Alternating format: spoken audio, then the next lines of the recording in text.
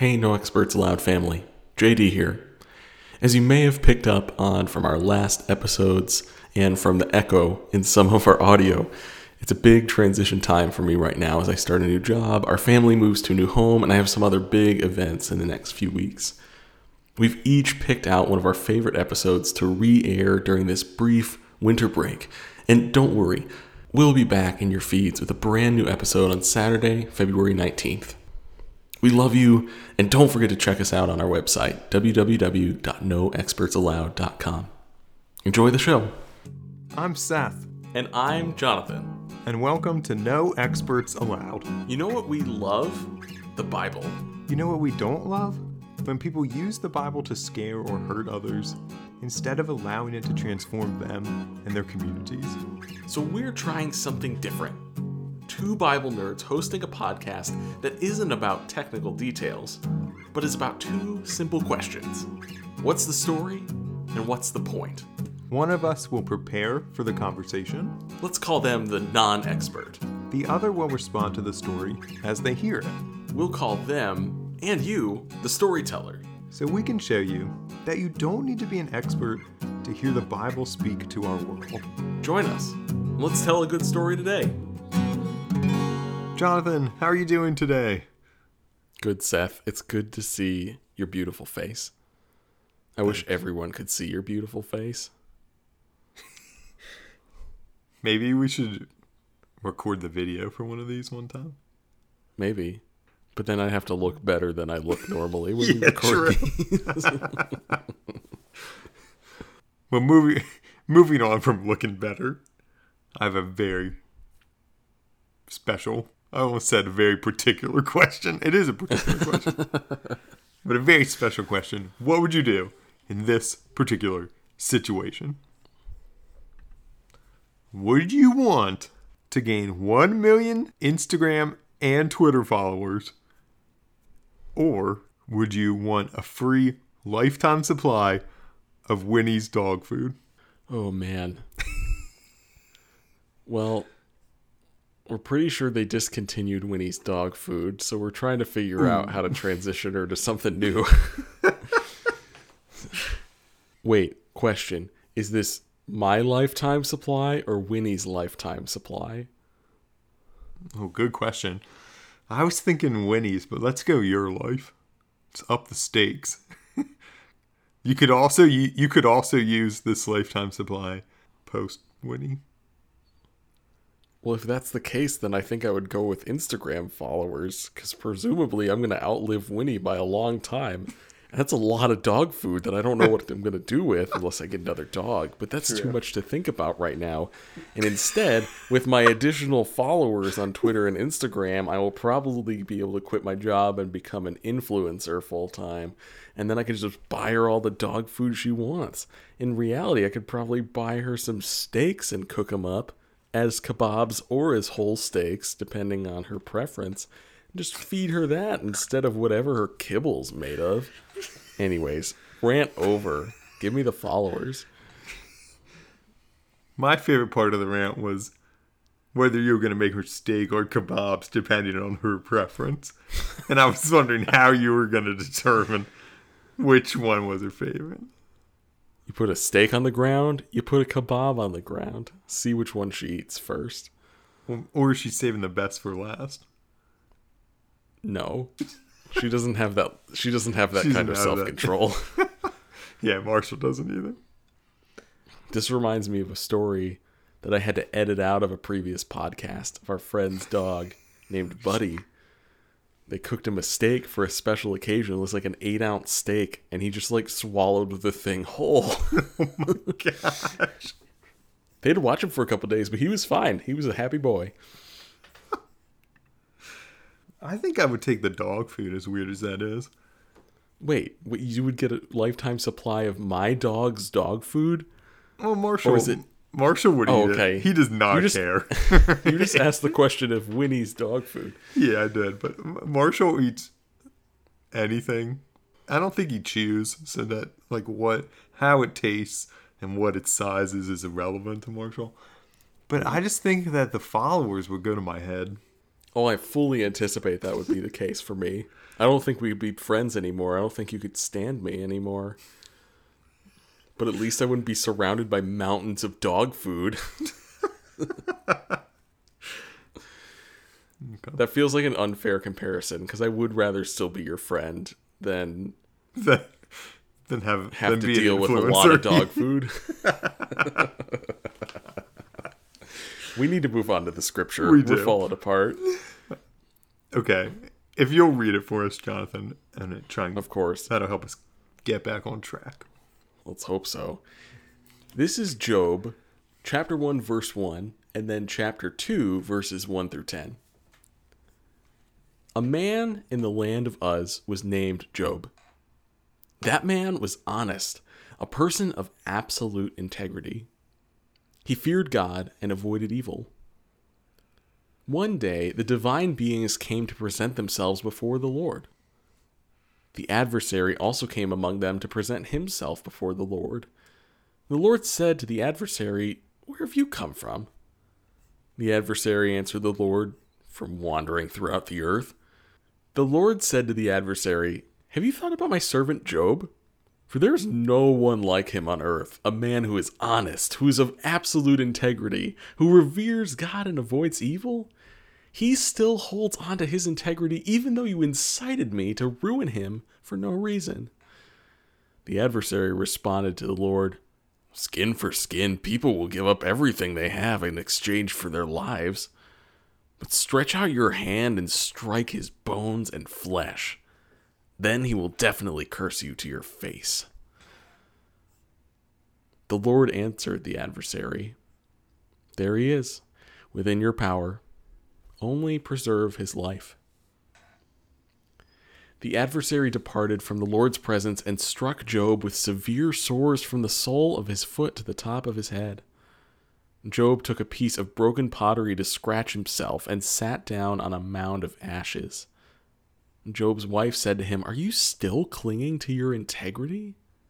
Curse God and die." Job said to her, "You're talking like a foolish woman.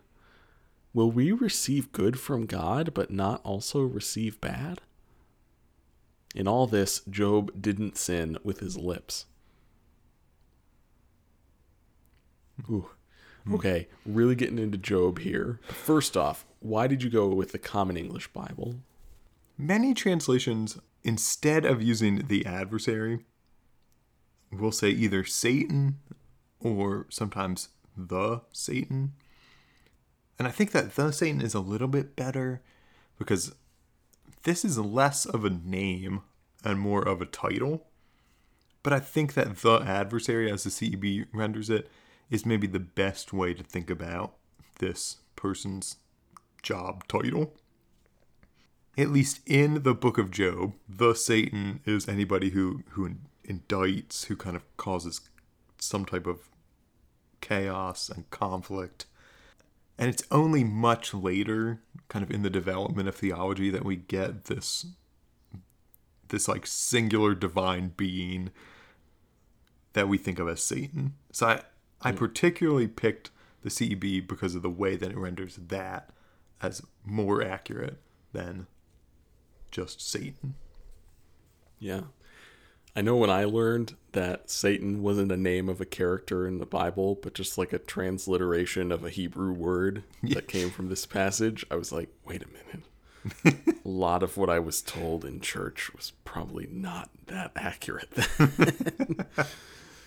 This is a relatively short passage, but a lot happens here. Is there anything in particular that jumps out at you? Yeah, I'm curious to know kind of what, or remember, because I'm sure I've heard this story some point before, but I'm curious to remember what happens kind of on either side of this passage, because it sounds like at the beginning, through the first paragraph, that things are escalating from something that already happened, even though it also feels like it's happening for the first time. I don't know if that distinction makes sense. I think it was from verse 3 at the end where the Lord says to the adversary, "Still holds on to his integrity, even though you incited me to ruin him for no reason." And it feels like the adversary has already made one of these proposals to God, and Job has passed the test. So I'm curious to remember what happens on either side.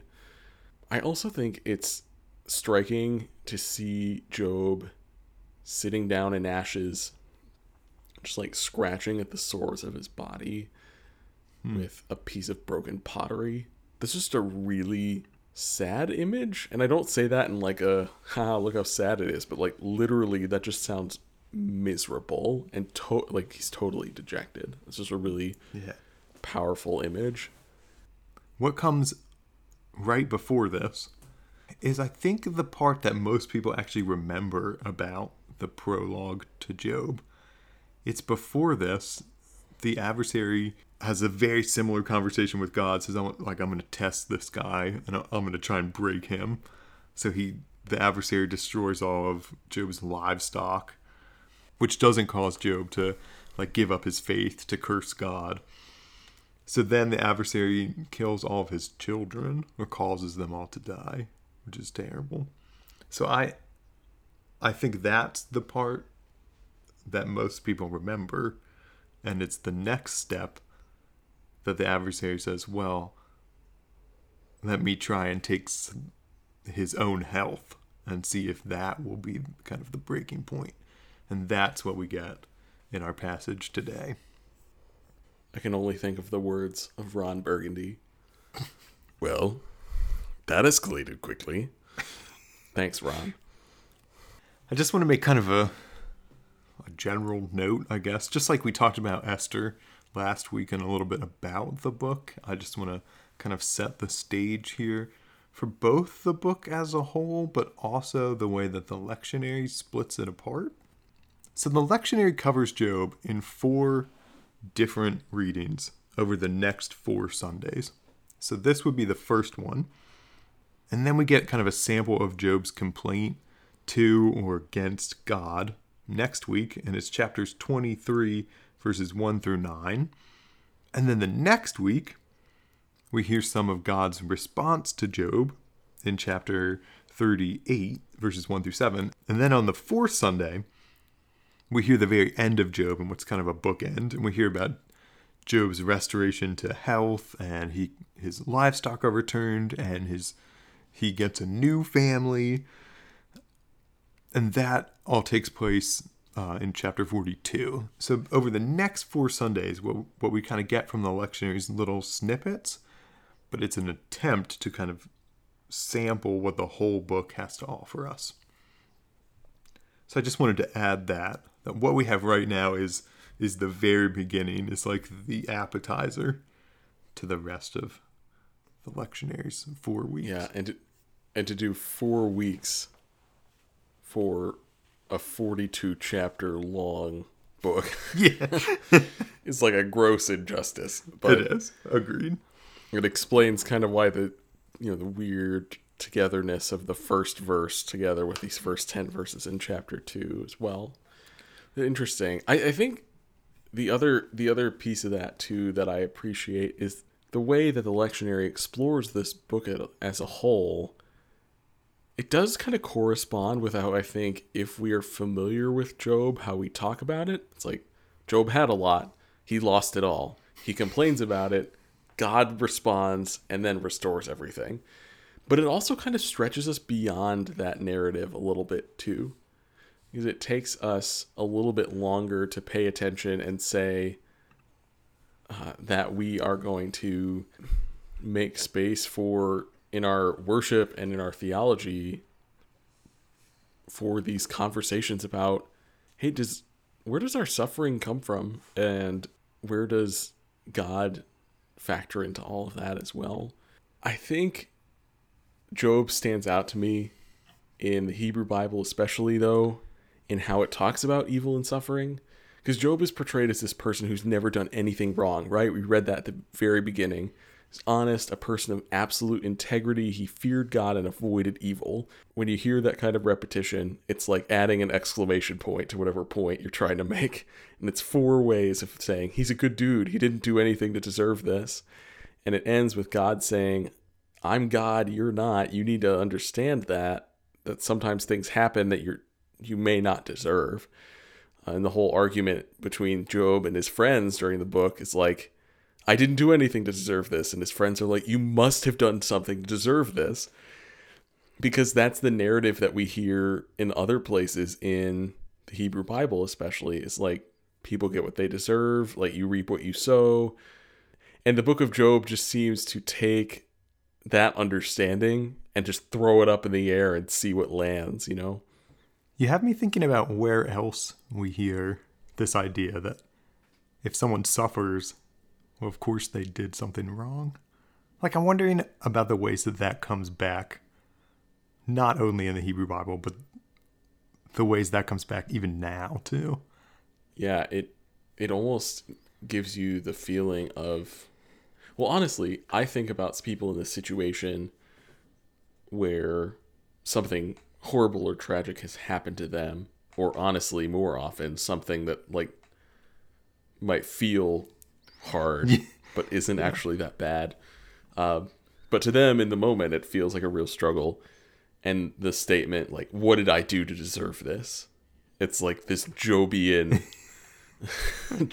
defense of sorts. Like, I've lived a good life. Why should I have to pay? And I don't know. And I've heard that excuse as a defense for a lot of things, especially among white people. For some reason, we have this value, like, if we can say of ourselves or of our neighbor, yeah, we're a good person. I'm a good person. But we don't have any, like, measurable standard to which we're judging that. That is supposed to excuse us from ever experiencing anything that we don't think we deserve. Yeah, we get to make that comment and set the standard about whether we've cleared the bar, that good person bar. And of course, when we set the bar, we make it every time, right?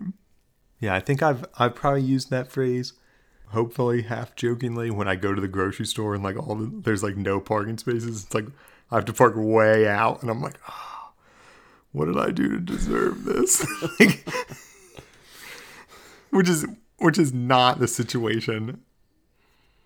Which is not a comparable situation to how Job finds himself. And I'm also thinking about, like, not to go too serious too quickly too, but I'm also thinking of situations, I'm especially thinking of situations when I was working as a hospital chaplain, when I was with families that asked that question and had more of an experience like Job. Think of the family I was with a grandmother who had just lost her grandson in a car accident. For them, those questions ring a little bit more true, but they still highlight, you know, joking or in a serious way, they highlight how we look at good and bad things happening in the world and expect some sort of systemic input and output. It's like, I do good things, therefore I deserve good things. A lot of the privilege that is behind that, I think, isolates us from the reality of other experiences that are consistently more like Job's, that have still no tangible thing they can point to say, oh, I did that bad thing, and therefore I deserve this. When in reality, the things that lead to those tragic things are things like being born in poverty, or being born with a certain skin color, or being born with a certain gender identity that folks have nothing to do with. You know, like, it's not a result of them doing bad things. It is a result of the way we have ordered our world. We see often in kind of these more extreme situations, if I can use that term, of what I'll call real suffering, not the grocery store parking lot type of suffering, but the real situations of anguish. That those, like Job's situation, people have no way of explaining based on their behavior. Those happen even when people have seemingly done nothing wrong, either by their standards or by kind of the majority. It's something that they can't choose. And of those different kind of markers that you talked about, I always think that those are also what's on my driver's license, and that there's this weird irony that I didn't pick any of those. I only speak for myself. Because I think now, and this is positive, that you can change some of them. but it requires like an enormous amount of paperwork and like legal battles almost. But kind of the things that just come on my driver's license, my name and my sex and even my height, like those were all given to me. I didn't get to choose them, but they all also reflect kind of who I am and what's open to me in the world, what I can do and can't do. My height less so than some of the others. Yeah. But and I also think, Seth, about how the converse of what we're talking about also adds to an interesting dynamic here. That people who do what are widely accepted as harmful, shameful, just bad things get away with it too. And often a lot of the dynamics that we just talked about, a lot of the demographics, to put it really technically, those have a role to play there as well. That it feels like bad things happen to good people, to use that false dichotomy, and also that a lot of good things happen to a lot of bad people.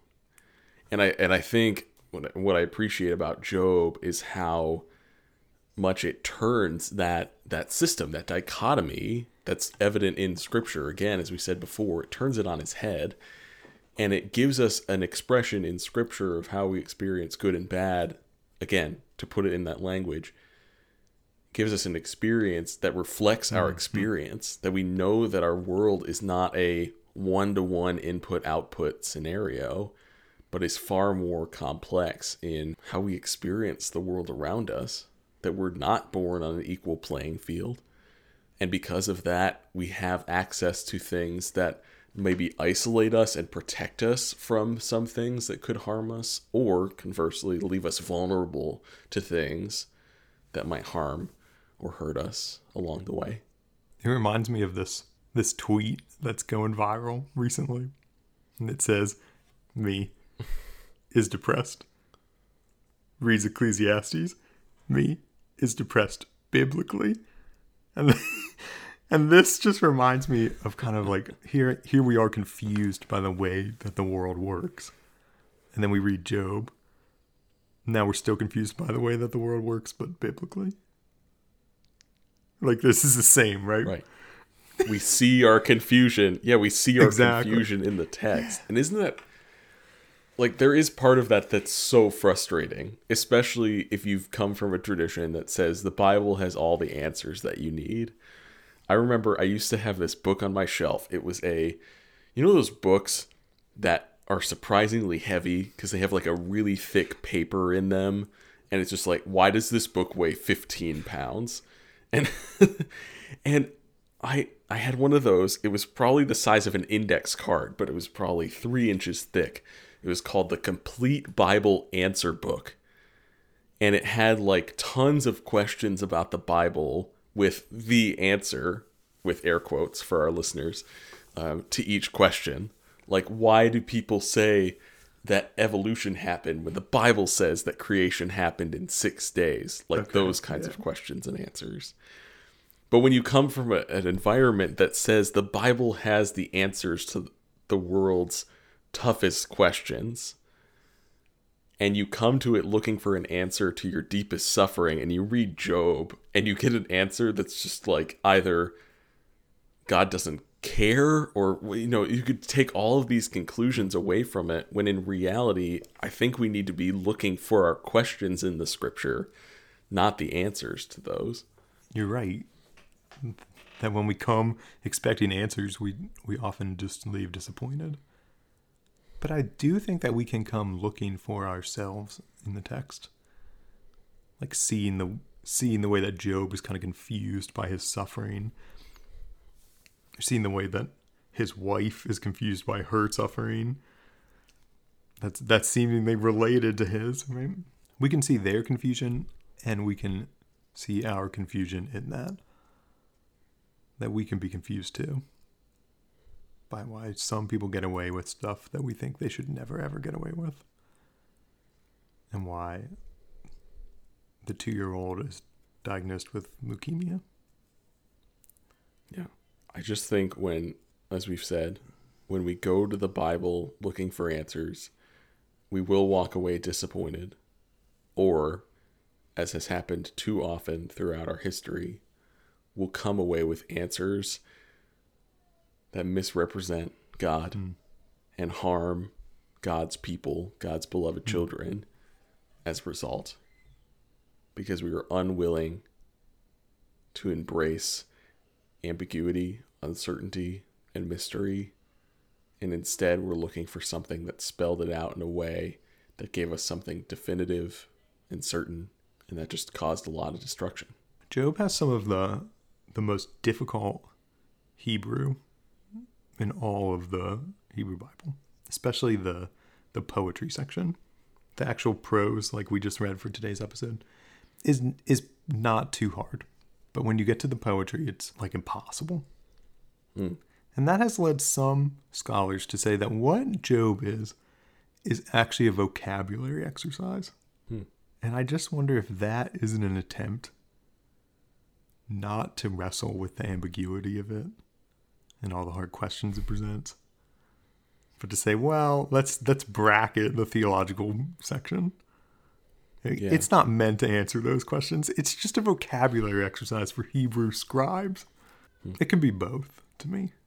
It can both be a really good vocabulary exercise, and it can also deal with the complexities and the ambiguities of life. I just think we need to pray. Yeah, me too. Will you pray with me? I'd love that.